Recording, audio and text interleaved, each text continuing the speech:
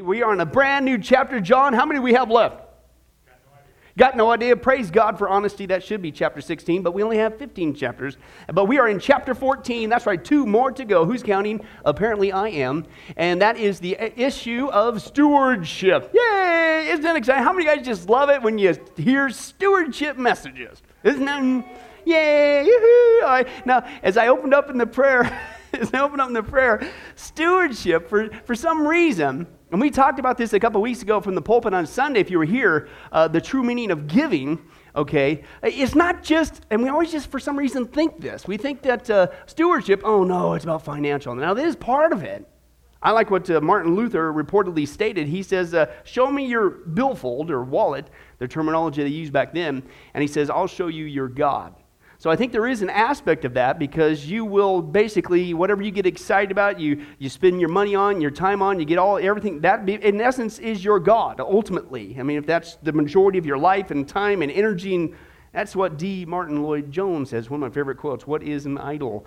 A man's God, okay? But it's not just financial. As we're going to see clearly, just like what we saw a couple weeks ago from the pulpit, is stewardship, guys. The whole theme is this. It is all about your whole life.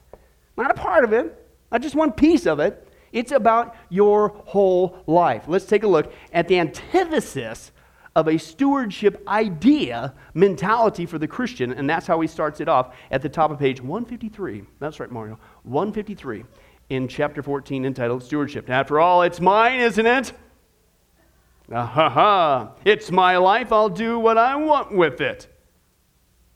Interesting. I have my rights, Ron. It's my money. I'll spend it the way I want to spend it. It's my talent. I'll do what I want with it. It's my money, and I can't afford to give to the Lord, and I still have enough to meet my needs and my desires. I want what I want when I want it. Not only do I want what I want when I want it, that's almost like how much wood could a woodchuck chuck? Whew. Not only do I want what I want when I want it, but I have a right to it. Blah, blah, blah. How many guys would say the code word for that person rhymes with Brad? How many guys love it when you go to the store and your kids? I want what I want, it's my cow.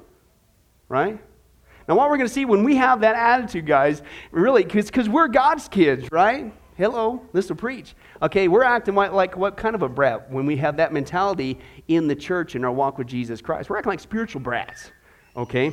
And as we saw before, sometimes because of that, God, just like with our earthly children, He will discipline us as well. Now, what's really creepy about that attitude, this old it's my life, my money, my talent, I'll do what I want, people don't realize two things. Number one, okay, we'll get into this, Lord willing, in a couple of weeks, okay? We're just now getting into the next phase of the final countdown, the rise of wickedness. And it's not just exposing the wickedness. I'm interested in finding out how in the world did we go from a great, mighty, strong, awesome, godly Christian nation to this?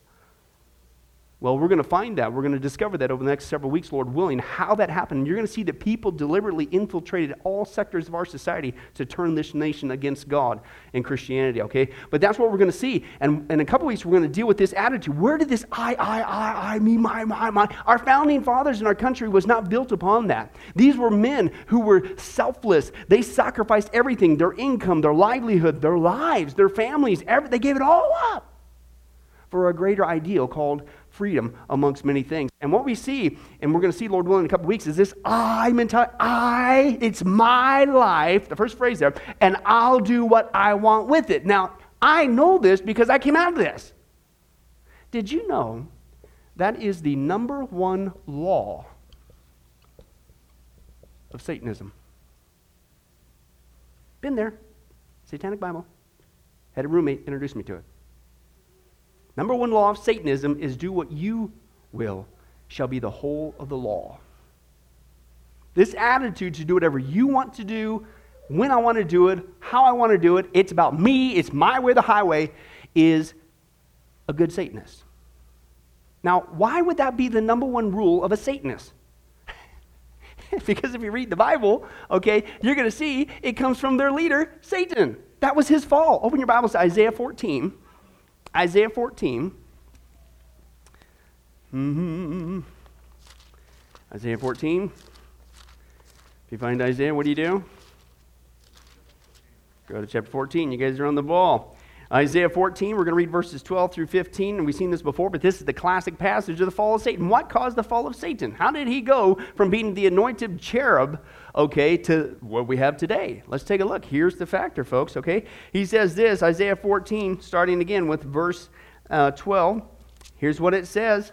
He says, how you have fallen from heaven, O morning star, son of the dawn. You've been cast down to the earth, you who once laid low the nations. And here's the problem. Here's how it happened. Here's how he fell. You said in your heart, I will ascend to heaven. I will raise my throne above the stars of God. I will sit enthroned on the mount of assembly on the utmost heights of the sacred mountain. I will ascend above the tops of the clouds. I will make myself like the Most High. But you are brought down to the grave, to the depths of the pit. So what caused the fall of Satan? Yeah, he had an eye problem. We saw this before, the Christian little phraseology. Sin, the word sin, every time we sin, what's the problem? Right smack dab in the middle is I. It's I. And you think about it, we've talked about this before, not to belabor it too much, okay? Every single time you think about it, myself, you, us, any Christian, anybody on the planet, when you sin, at that moment in time, why did you do it?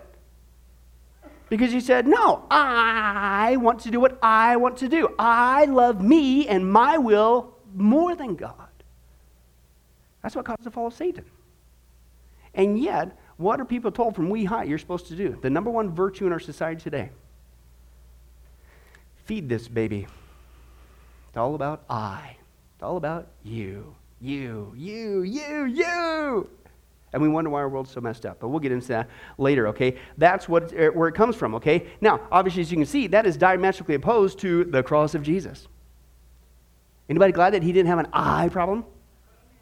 Okay? He gave himself. He didn't say, I quit. I've had it with you guys. I'm sick and tired of you guys. I can't believe you just punched me in the face and said, prophesy. I'm going to annihilate you. I'm not going to do the Father's will. Anybody glad? Okay, now when we're talking about this stewardship, really God could ask us to do anything he wants us to do, and he'd be completely just, and we still should do it. But name one thing that he really asks us to do that he hasn't already demonstrated and done himself. And so this whole stewardship thing, as we're going to see, it's his life, it's not ours. We got to get this my life, my, I, out of our head. That's Satanism. And we got to get the same mentality, the servant mentality, a servantship, if that will help get the point across and get this whole financial thing out of your head. That's, again, I'm not against that. That's a part of it, but that's not the whole enchilada. Okay? You got to understand that that's exactly what Jesus did for us. Do any of these statements sound familiar? Our culture seems to be constantly echoing these prideful declarations. I'm certainly guilty of stating, or at least thinking, such things occasionally. Yes, even after my conversion, John, I maintain some of the attitudes that lead to such expressions of self-centeredness. Self-centeredness. What? No, I was talking me to you. Yeah, but anyway, backstroke. So self-centeredness, okay? Now can I help you put a little stinger on that word so we can understand this? Because we're so self-centered today. And we are told to feed self. It's all about self, okay? It was self, and keep eye on self, okay? Is self-centeredness. Let's put this word there. Satan-centeredness. Ooh, that doesn't sound good, does it? Yeah, it's exactly right. Because that's what Satan is, right? Self-centeredness. It's about him. He's going to be like God. He's going to ascend to the throne. When we're self-centered, when it's all about self, it's Satan-centered. I'm acting just like him. Now, that's a stinger, and I hope it stings. It should sting for all of us, myself included, because it's diametrically opposed to what we're called to be and, dare I say, what God saved us for. It's this stewardship principle, okay? Here's what he says. It was a shocking revelation for me to find out that I really don't own. Underline that, asterisks around it, put circles, once again, draw some fireworks, do what you got to do. But you and I don't own anything. Excuse me? What? Hey, read your Bible. Open your Bibles to Psalm 24. Here's one passage. Psalm 24. Psalm 24. If you're hooked on phonics, how would you say that? Psalm. Remember that? Anybody ever do that, hooked on phonics, as we turn there and stall for time? Nope. Me neither. Either that or you guys are too chicken to raise your hands, but we're almost there, stalled enough time. Psalm 24, verses 1 and 2, it says, the earth is somewhat the Lord's, but the rest belongs to you. At least that stuff that you earned all by I.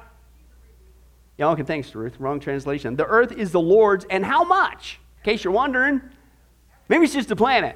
You know what I'm saying? Just a planet. The rest of us, we got to scramble. No, he owns everything, folks, and everything in it. Listen, and the world. Oh, and it's not just things.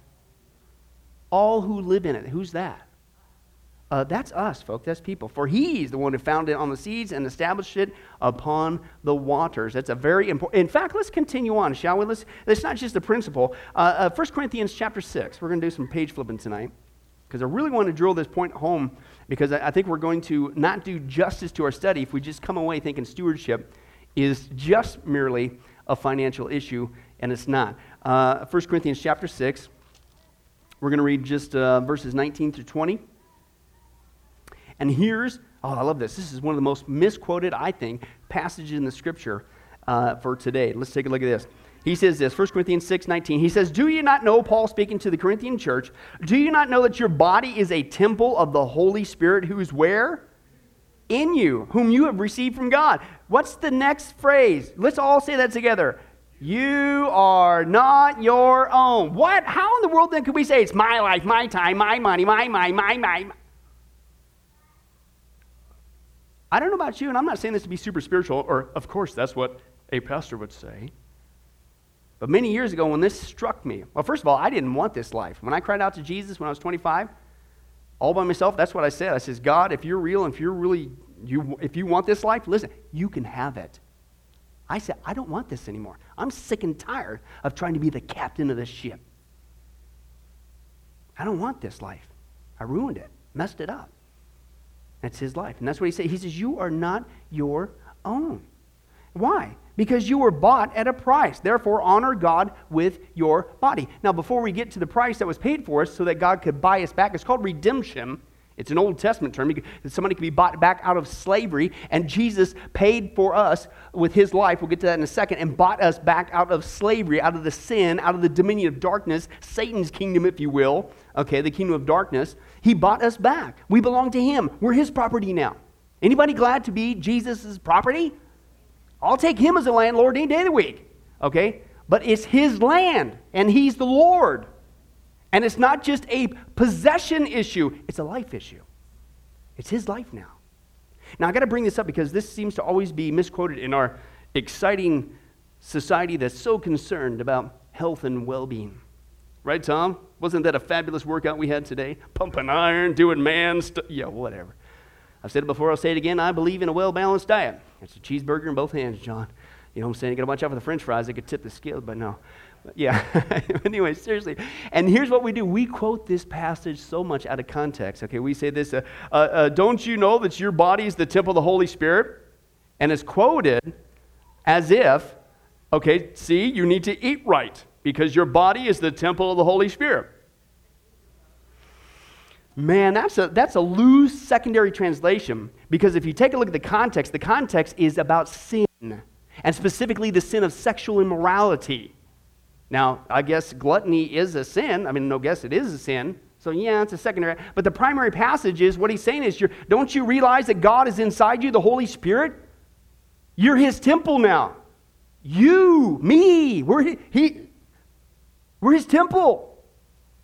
And the context there is don't link yourself up with a prostitute. It's not because you got in trouble because you ate too much pork, with all due respect, and you didn't eat a carrot that day. But isn't it easier to talk about food and eating right than it is about living right? And I think it fits the theme, guys. It's about stewardship. It ain't just a financial issue. It's a life issue. We need to realize we don't belong to us. It's his life. Okay? Now, let's take a look and remind ourselves. We know this, hopefully. But what did he buy us with? To open your Bibles to 1 Peter chapter 1 now. 1 Peter chapter 1. And verses 18 through 19, he tells us. 1 Peter chapter 1, verse 18 through 19. Here's what he says. For you know, Peter says, or do we? Maybe that's the problem. For you know that it was not with perishable things such as silver and gold that you were redeemed from the empty way of life handed down to you from your forefathers, but with the precious blood of Christ, a lamb without blemish. Wow. We don't belong to us because God bought us back. Now we say that, we know that, and again, not to sound super spiritual, but this is why in my prayers to God, I try to, as much as I can, get away from this I, me, my mentality. Because it's a good Bible and it's a good reminder, this is not my life. It's not my life. I'm not making this up. We just quoted the verse. And so I say, God, what would you have me to do with my life? It's, God, would you please use, this is what I use, this life for your glory. Now, when I do use me, is when I own up to my sin. God, would you forgive me for my sin? But this is your life. What do you want to do with your life? You see what I'm saying? I'm telling you guys, once you get into that habit, change the terminology. It will save you a whole bunch of heartache, okay? Because that's what we're called to be, wise stewards for Jesus, and it's much more than just a financial issue. It's a life issue. It helped me to realize, he says there, that I'm responsible for the proper use and upkeep of those things that God has entrusted me. Now, what's that? That's everything, right? Not just a financial, that's everything, okay? I am going to be held accountable, okay, for that. Thus, it makes me become a better, listen, underline that word, manager. You're not the owner of your life anymore. You've been bought. I've been bought. Praise God for that. You're just managing it, right? God is the one who owns the business. We're just a manager, right? Now, how are we managing God's business? Every single day. Because that's what we're doing. How are we doing? Right now, based on our track record of being a good manager, would God fire us? Would he say, man, you need to take some courses or something because you're lacking, right? Or when he comes, isn't there a parable about this? When he comes to his business, vineyard, and sends his sons to check on how the business is coming along, because it's his, and the managers what? They chucked out the prophets who came to check it out. They chucked out, the other guys, and they even killed the son. How are we doing with the business of the Father? It's his business. We're just managing it. What are we doing? How are we doing with the business's time? How are we doing with the business's possessions? How are we doing with just being a manager and doing what God has called us to do? How are we doing with the business's finances? How are we doing? Because that's the mentality. It's not us. It's his. Let's continue on. He talks about this. Well, what is God's? Okay, well, first of all, he says this. Thus it becomes a better manager of my mind, and here's what it entails. It's your whole life. My mind, body, speech, talents, gifts, possessions, and what's that, Ruth? Act. That's right. Eat that cow. That's what I think it stands for, Tom. We're all God's stewards, and we all have things allotted to us on earth to manage. Not own, not I, me, You're managing all that stuff. You are a manager of your mind. That's even wrong, isn't it? You're a manager of his mind. You're a manager of his body. You're a manager of his speech, talents, gifts, and possessions. It all belongs to him. How are you managing all that? Well, that's what we're getting into. Well, what is God's? Well, in the Old Testament book of 1 Chronicles, David was about to go to the grave. He proclaimed a truth of which we all need to be reminded. And he stated, yours, O Lord, is the greatness and the power and the glory and the majesty and the splendor, for everything in heaven and earth is what? Yours. Okay? And so the fact that David makes it clear here is that God owns it all. As your first two blanks there, God owns it all. That means that anything we possess is really owned by God. It's his business. That's not your forklift. That's his. Right? That's not your desk. You see that? That's his. That's not your computer. He bought that for the business. That's his. That's the mentality that he's talking about here. Not only that, the Bible is clear that we are owned by God as well. Thus, we are stewards or managers for God, managers, your next blank there, of our mind, talents, gifts, possessions, and act. William Bright states, the steward is not the owner. Okay? He does not possess the estate he manages. It is derived property, the ownership of which is vested in another. The true owner has the right, listen, to demand an accounting from the one whom his possessions have been entrusted. Right? And the Bible says we're going to give that account. One day, folks, when we die, we're going to give an account. Hey, how did you run the business? What's the business? The business is your life. He saved you so that you would be living this life for the Father's business. It's a business, if you will. How did you run the business? Was it successful in God's eyes? Did you spend your time, your treasure, your talents and tongues, everything that's associated with the business, did it bear fruit for God? Did it reflect, listen, his business values? That changes everything, doesn't it? Now, I said all that. Now let me read that again. It's my life. I'll do what I want with it. It's my rights. It's my money. I'll spend it my way I want to spend it. It's my talent. I'll do what I want with it. It's my money. I can't afford to give to the Lord. I still have enough to meet my needs and desires. I want what I want when I want it. Not only do I want what I want when I want it, I have a right to it. I'd fire you if that was my employee. No, it's not yours. It's my business. And I employed you to work here for me. You want to go back to the other guy? I'll take Jesus any day of the week. Hey, folks, the Bible's clear. You're either serving God or you're serving who? You're in somebody's business. Come on. Don't you want to be in the Father's business? Don't waste his business time. Okay, let's continue on with that. He talks about this. Ron Blue states, God has the right to whatever he wants whenever he wants it. I got a strange theory, and I think I understand why he made that statement. I think it's because God is God. Hello? He makes the rules. He can do whatever he wants, man. Okay, he's got a right to whatever he wants when he wants it. It's all his. And because an owner has rights, and I, as a steward, only have responsibilities. Do you get it? It's not just the number one law of Satanism. I ain't going to do that. I don't want to do that. Why can't I get what I want when I... It's not just the number one law of Satanism. It's not just what caused the fall of Satan. It is so diametrically opposed to why God sent his son to die. Ephesians, turn there real quick. Ephesians, we got to remind ourselves of this. What did he save us for? To sit around and go, I. No. Okay? Ephesians, chapter 2. Let's read the whole context. 8, 9, and 10 is what I want to focus on. Let's take a look there, Ephesians chapter 2. And here's what Paul says. He says, for it is by grace you have been saved through faith, and this is not from yourselves. It's what?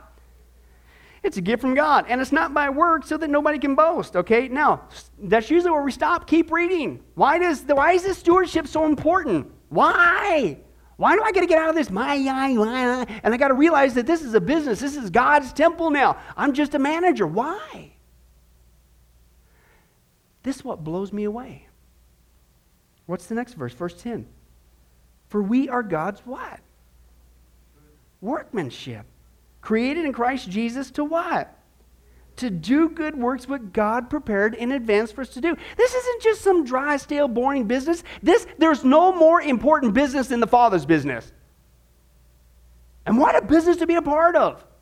That when we are good stewards, wise managers, servants like Jesus Christ, He will take our business days and do something splendid that really matters.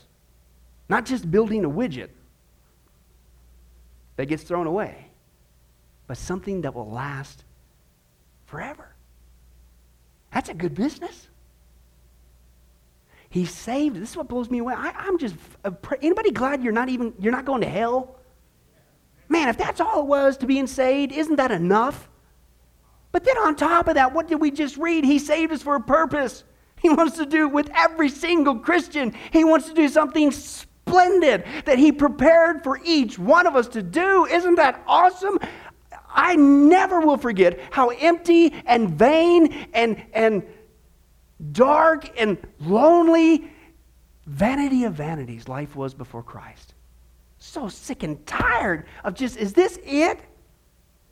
You just get up and you go to work and you earn some cash and hopefully get a bunch to either get drunk or get high or go involved with the loose living or just do whatever, dream all about you and try to you. This is it? What an empty, horrible way of living. And then not only be spared from the penalty of living like that, i.e. sin, i.e. you're not going to hell, God says, watch this. Do you realize when you first get saved, the moment you get saved, you just ceased from a useless, vain existence. Isn't that awesome?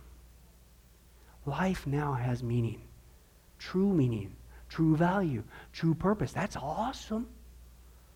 Right? Now there is a reason to get out of bed. Right? A great reason. But as we saw before, the enemy's not stupid. He's got plan A and he's got plan B. And plan B was to try to keep you from getting saved. Well, if that didn't work, he just leaves you alone. No, plan B is to try to thwart Ephesians chapter 2, verse 10, so that you will not live for Jesus, so you will actually be God's child, acting like Satan's child, going, I, and you'll be a horrible business manager, and the awesome things that God has prepared you to do will never accomplish. He cannot take away your salvation, praise God, but He can take away your one shot, your time as a manager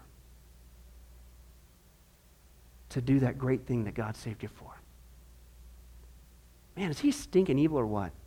Anybody wonder, like me, I'm wondering that, when he gets chucked at the end of the millennium kingdom, when he gets chucked into the lake of fire, anybody kind of hoping to get to watch that? I am. Okay, maybe that's me. But anyway, that's right. Let's continue on. He's got the rights. He's the owner. And as a steward, I got responsibilities, okay? Since we are all God's stewards, it is important for us to have a good working knowledge of what a Christian stewardship is. Stewardship is, listen, the use of God-given resources for the accomplishment of God-given goals. Now listen to that statement right there. Being a steward is the use of God-given resources. It's His.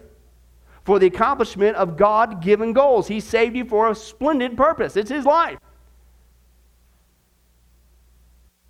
It's my life. I'll do what I want with it. It's my righteousness. It's my money. It's my money. Do you see how absolutely foreign and shocking that statement was? Is it even more shocking than when we first read it at the beginning of this study? It's completely, that's what I'm telling you guys, the theme of stewardship is not just merely a financial issue. That is part of it. But see, that's not all of it. Because that's not all of your life. Okay? Which is the theme. Next page. That's where we're cruising now. 154. What does stewardship involve? Hey, in our work as God's stewards, it will be important for us to note some of God's possessions with which we have been entrusted to manage. They include ourselves, our gifts, and our possessions.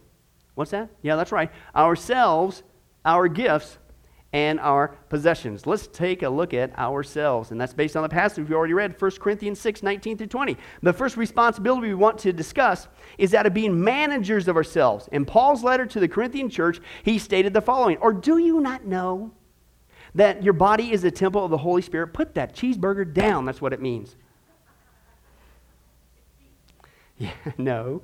Okay. Who is in you, of whom you have from God, that you are not your own, for you've been bought with a price. Therefore, glorify God in your body. Can I translate that? It is your body, but again, it's your life. Okay? The scripture makes it very clear here and many other passages that as Corinthians, we are God's possession. The highest price was paid for our redemption. As a result, we're called on to be good stewards of ourselves by living a holy life. There are several emphases in scriptures dealing with the stewardship of ourselves. One area that's addressed, and this is again specifically the one addressed in this passage, not a food issue by and large, it is this, is a sexual, as you're blank there, sexual expression is one way in which we express good stewardship with God. The very passage that we quoted to start off this section, 1 Corinthians 6, 19 to 20, is set in the context of Paul addressing the problem of immorality in the Corinthian church. The word immorality, your next blank there, as we saw before in the previous study, is porneia, and that includes, listen, incest, homosexuality, prostitution, unchastity, fornication, and is used for every kind of unlawful sexual intercourse. Thus, any type of sexual activity outside a monogamous, heterosexual, is your next blank there, a monogamous, not monotonous, monogamous heterosexual marriage is condemned and is prohibited by the ultimate owner of our bodies, the holy God. Wow. This type of immoral activity is condemned, okay, is condemned over and over in Scripture.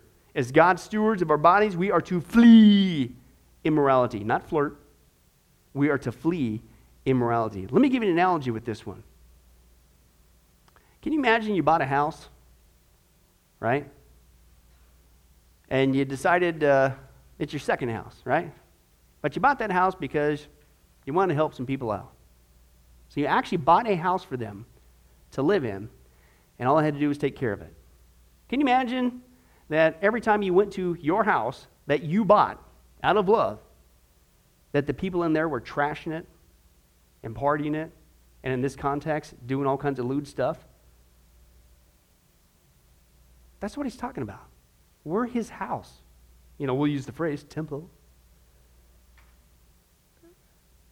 And when it isn't just that God comes and checks on it, when does God ever leave us? What are we doing to his house? I'm telling you, it's not that cheeseburger. What are we doing?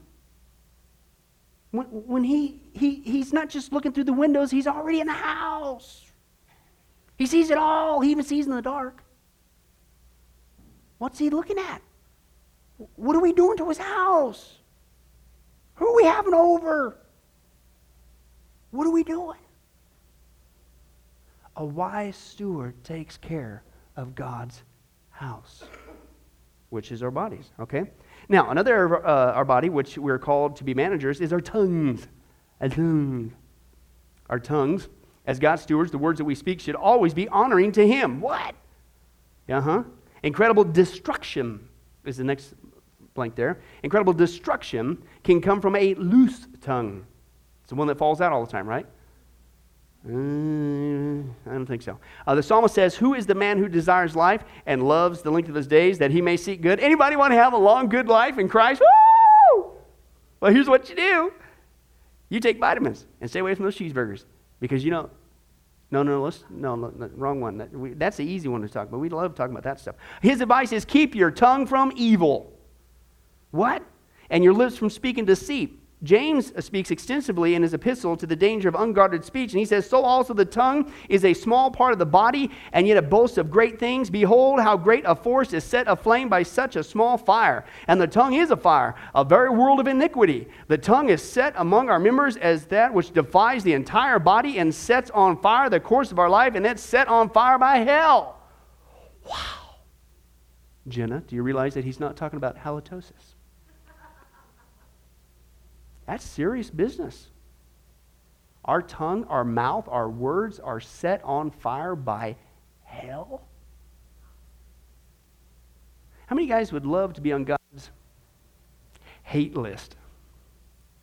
I mean, you get up and you say, I just really want to make God mad. Oh, come on, John, you want to join the fun? If you don't want to be on his hate list, then don't do what we're about to read. Open your Bibles to Proverbs. Okay, that's your next there. Listed among these things the Lord considers abomination is your blank there. He says Psalm, it's a misquote. It's Proverbs 6, verse 16 through 19. Let's take a look at that. Proverbs 6, verse 16 through 19. Really? Yeah, it's a misquote. Yeah, it's actually Proverbs. Yep.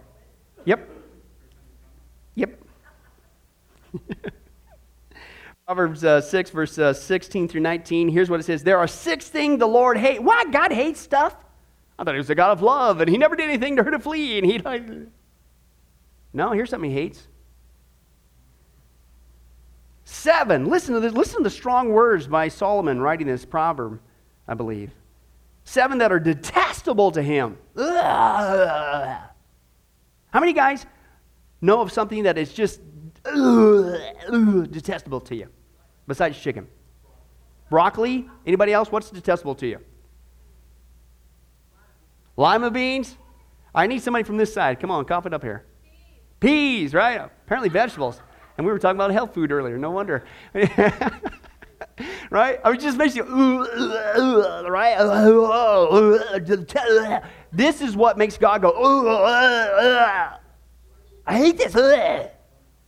Here's what it is. Haughty eyes. You know, it's all about you. It's hot. You know, it's you. What's that do to God?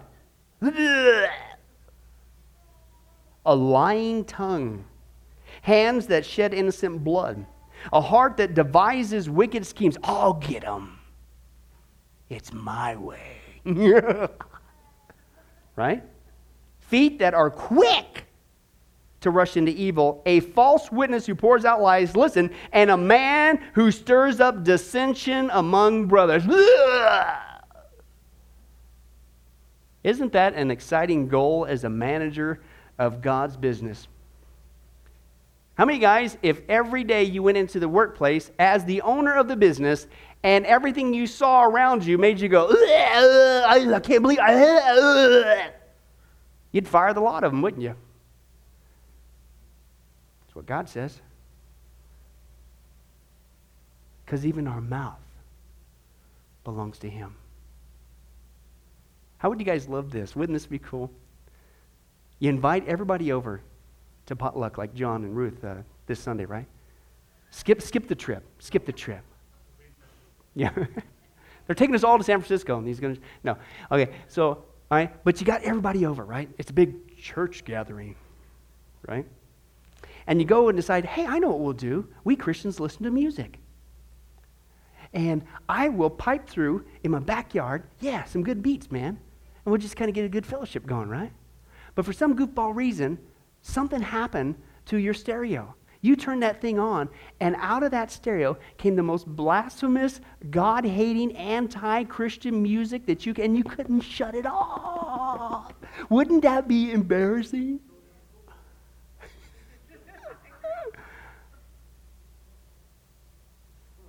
We are God's stereos. And not just at potlucks and church gatherings, but everywhere we go. What's coming out of the stereo? And is God, if you will, going, shut it off. You're embarrassing me. Wow, this stewardship thing's pretty important. It's an abomination to God. In addition, as Colossians 3:8 tells us to put aside slander and abusive speech. The guarded tongue is a sign of a good stewardship of our bodies and a clear sign of, I love this word, maturity. How many guys learn that sometimes it's a little rough to learn that godly habit to pay attention to what you say before you say it? Right?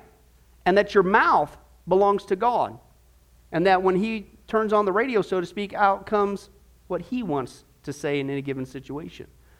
Okay? Because I don't care what comes out of your tongue. I don't care if you can sit there. I can quote the Bible 500 times. I'll tell you what, 500, you just name a verse. I don't know. I can quote a verse for chapter, subsection A, B, whatever. Hey, what else comes out of your mouth? That's what I'm interested in. Because you could sit there and do all that, and you could rip people apart with your mouth. The Bible says you're acting like a baby. I don't care if you've been saved for 90 years. You're being immature if you cannot guard your mouth. Show your maturity by what you say as well as what you do. James states, if anyone does not stumble in what he says, he's a perfect man, able to bridle the whole body as well. Paul gives us a good advice in guarding our speech. He says, let how much?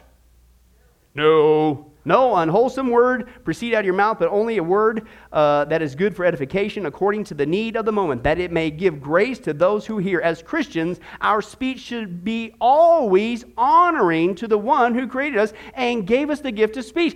You've heard me say it before. This is not my eye anymore. These are not my ears anymore. This is not my mouth anymore. These are not my hands anymore. These are not my feet anymore. God, what do you want me to say and see and to hear and to go? It's yours. And whatever comes out of our mouth should be wholesome.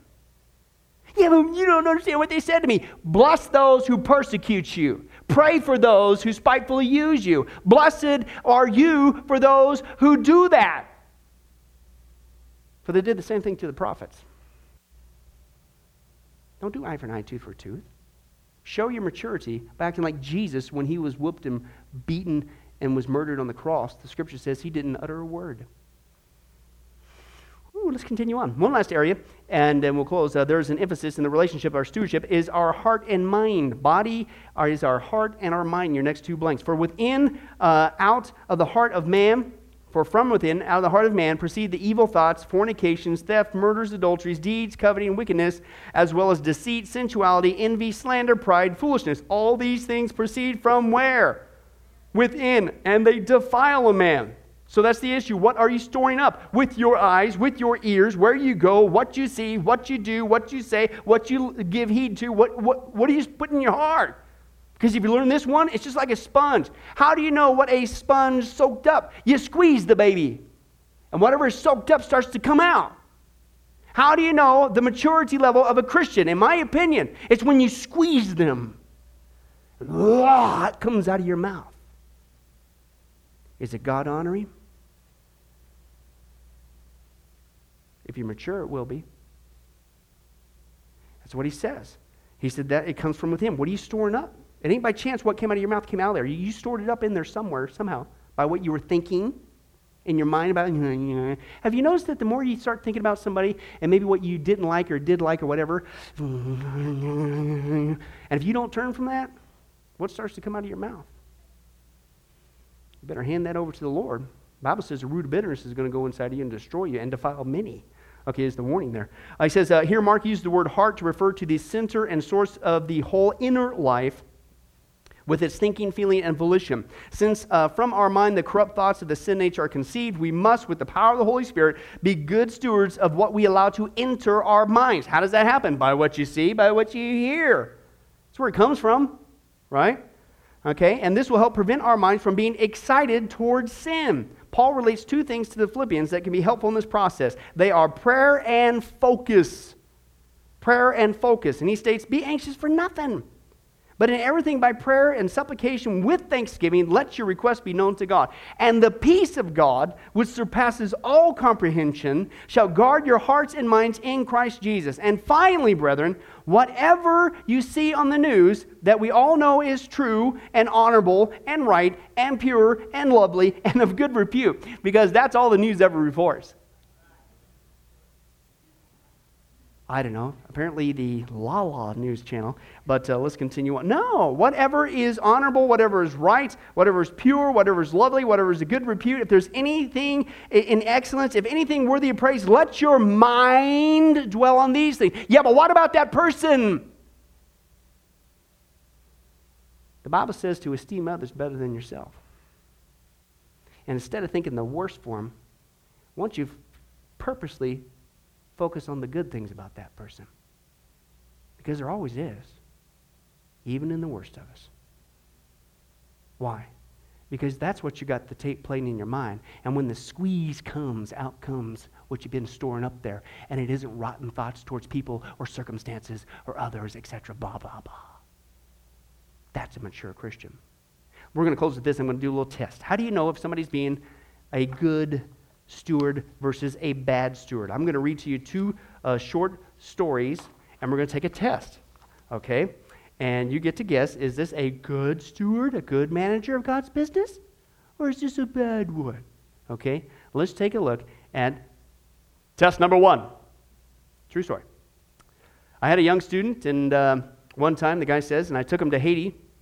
I took him to a medical center in the northern part of the country, and I showed him a hospital where 700 people had lined up that morning for medical care.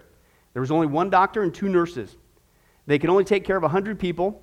The other 600 were turned away, and when my student saw that, he said, Doc, I'm going back to the States. I'm going to complete my education. I'm going to become a doctor, and I'm going to come back here and serve these people. That's my dream. That's the vision that God gave me as a Christian. He said, well, I met him in New York last year, and he's a doctor, all right, but he's not taking care of people in Haiti. You know what he's doing? Cosmetic surgery on women. He said, please, sometimes that's necessary, but for the most part, what he is doing is a sheer absurdity. But you see, there's a lot of money being made in doing cosmetic surgery for women, much more than saving lives in Haiti. And so a dream was vanquished, a vision was obliterated, i.e. Ephesians 2:10, nil. Good steward, bad steward. Ready, go. All right. Say that 3 times. You sound like sheep. Okay, anyway, so let's take a look at this next one. We'll close. Ministry life is good. He said, I had another student, true story again. His name is such and such, and he graduated top of his class. And then he went on to Harvard Law School and graduated again from the top of his class there. He's a young, handsome, brilliant, articulate African-American man. Have you any idea what a top graduate of Harvard Law School is able to earn at a firm? $250,000 easily. Do you know what he's doing? He's living in a one-room flat in Montgomery, Alabama, and every morning he gets up and goes down to the jailhouse and defends the men and women on death row for free. Why? He said it's got nothing to do with the death penalty, per se. It has to do with this. He said we've got 2 kinds of law. He said one kind of law for the rich and the powerful, and another kind of law for the poor and the oppressed. He said we don't put criminals to death in America. We put poor people to death in America. Why? Because the poor have no one to speak for them. And then he paused and said, except in Montgomery, Alabama. Because in Montgomery, Alabama, I speak for the poor, and I'm good. And the guy says, you don't know how good you are. A young man who would not sell out to the system, a young man who had a dream and a vision that God had called him to do something splendid with his life. Good steward, bad steward. Good. Can I tell you something? As inspiring as that true life story is, for every one of us as God's children, he's got a life just as inspiring. It's just going to be a different business, but it's just as inspiring if we would learn this principle of stewardship. I'd say that's a whole lot more than just money. How about you? Amen. Let's pray. Well, hi, this is Pastor Billy Crone of Sunrise Baptist Church, and I hope you enjoyed today's study. But before you go, let me ask you one final question. Are you sure that if you were to die today, that you go to heaven and not hell? Before you answer that, let me share a couple things with you. Did you know that the Bible says that God is holy and that we are not? And the Bible also says that the wages of our sin or our unholiness is death. In other words, when we die, and it's coming for each one of us, we're all marching towards the grave at different speeds, but it's going to happen. The Bible says, therefore, since the wages of our sin is death, we deserve to die and go straight to hell and not to heaven. And that's bad enough, but to make matters worse, we don't want to admit this. God already knows. He knows all of our behavior, everything, our thoughts, what we've done, what even we're going to do. He knows it all. He's gone. Even though he already knows this, we don't want to admit this. And so out of love and mercy, God gave us something called his law, or the 10 Commandments. It's kind of like his x-ray into our heart to show us what he already knows, that he is holy and that we are not. And it's this unholiness or sin that separates us from him. Let's take a look at God's x-ray, if you will, his divine law, to show us what he already knows. The 10 Commandments, the 9th one says this: you shall not bear false witness. Okay? That's called lying. Okay? And if you've ever told a lie once, which we all have, myself included, the Bible says that makes you a liar. Okay? Another commandment says, you shall not steal. Okay? And you might think, well, that's something that everybody does. Well, it doesn't make it right, and it demonstrates what God is trying to show us, that we all have sin, and it's separating us from him. Even if you took a pencil in the 3rd grade from somebody, if you did it without permission, that's stealing. And so now you've become a thief. The Bible says that you shall not use the Lord's name in vain. And how interesting it is and unfortunate that the only name under heaven by which men might be saved, the name Jesus Christ, has now become a common cuss word. The Bible says that God is so holy that even his name is holy. If you've taken the Lord's name in vain and used it as a cuss word or even flippantly, the Bible calls that the sin of blasphemy. And so now you become a blasphemer. The Bible says you shall not commit adultery. And Jesus says if you even look at another person with lust in your eye, you've committed adultery in your heart. And finally, the Bible says you shall not murder. And you might think, well, hey, I haven't done that one. Really?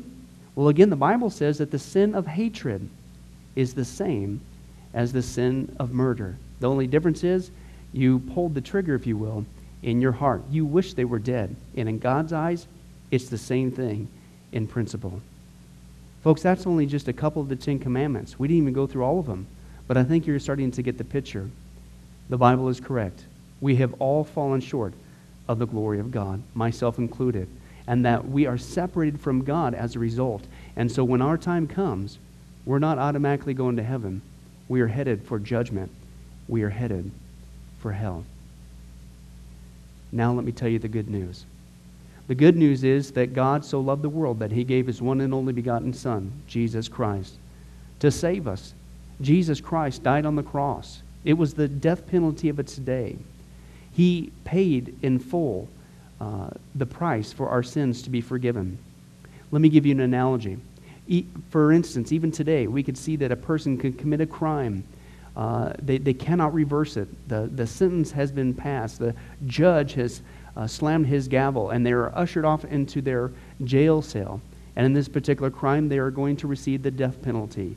And so they're behind bars just waiting for the time, waiting for the call for them to go and receive the death penalty. But believe it or not, as we know, there is a way that a person can get off a death row. And that is if the one in authority, the governor, would grant them a pardon. Now, they didn't earn it. They certainly don't deserve it. And there's nothing they could do to earn it because nothing can reverse their crime. Okay? Yet the one in authority has that ability to grant them a pardon. Well, can I tell you something? That's what God has done through Jesus Christ. The cross was the death penalty of the day. God sent his one and only Son to die on the cross, to take the death penalty in our place, and that if we would just receive his pardon for all of our sins, God is willing to allow us to get off a death row. He's willing to forgive us completely of all of our sins. That's the good news that I want to share with you. God loves you. The Bible says that God is not willing that anyone should perish, but everyone come to repentance. Won't you, if that's you, call upon the name of Jesus Christ right now? Won't you ask him to forgive you your sins? The Bible says that if you confess with your mouth Jesus is Lord and believe in your heart that God raised him from the dead, you will be saved. Won't you do that now, wherever you are? Please, take God up on his amazing, loving offer. I'll let you down. Man will let you down. People will let you down. But God never will. He wants to adopt you into his forever family. He loves you. He's willing to forgive you of anything and everything you've ever done, past, present, and future. It's amazing. Please, call upon Jesus now. Well, this has been Pastor Billy Crone of Sunrise Baptist Church. If there's anything that we can do for you, please don't hesitate to ask. Our number and information will come up here on the screen here shortly. And remember, I hope to see you in heaven. God bless. Thank you for watching this presentation from Sunrise Baptist Church. If you would like to send us a letter or any other kind of postage, you can reach us at 1780 Betty Lane, Las Vegas, Nevada, 89156. For more information, you can give us a call at 702-452-8599 or email us at bcrone@getalifemedia.com, or you can visit our website at www.getalifemedia.com. Billy Crone and this ministry can also be found on Facebook and Twitter. Join us for services at www.sunriselv.com.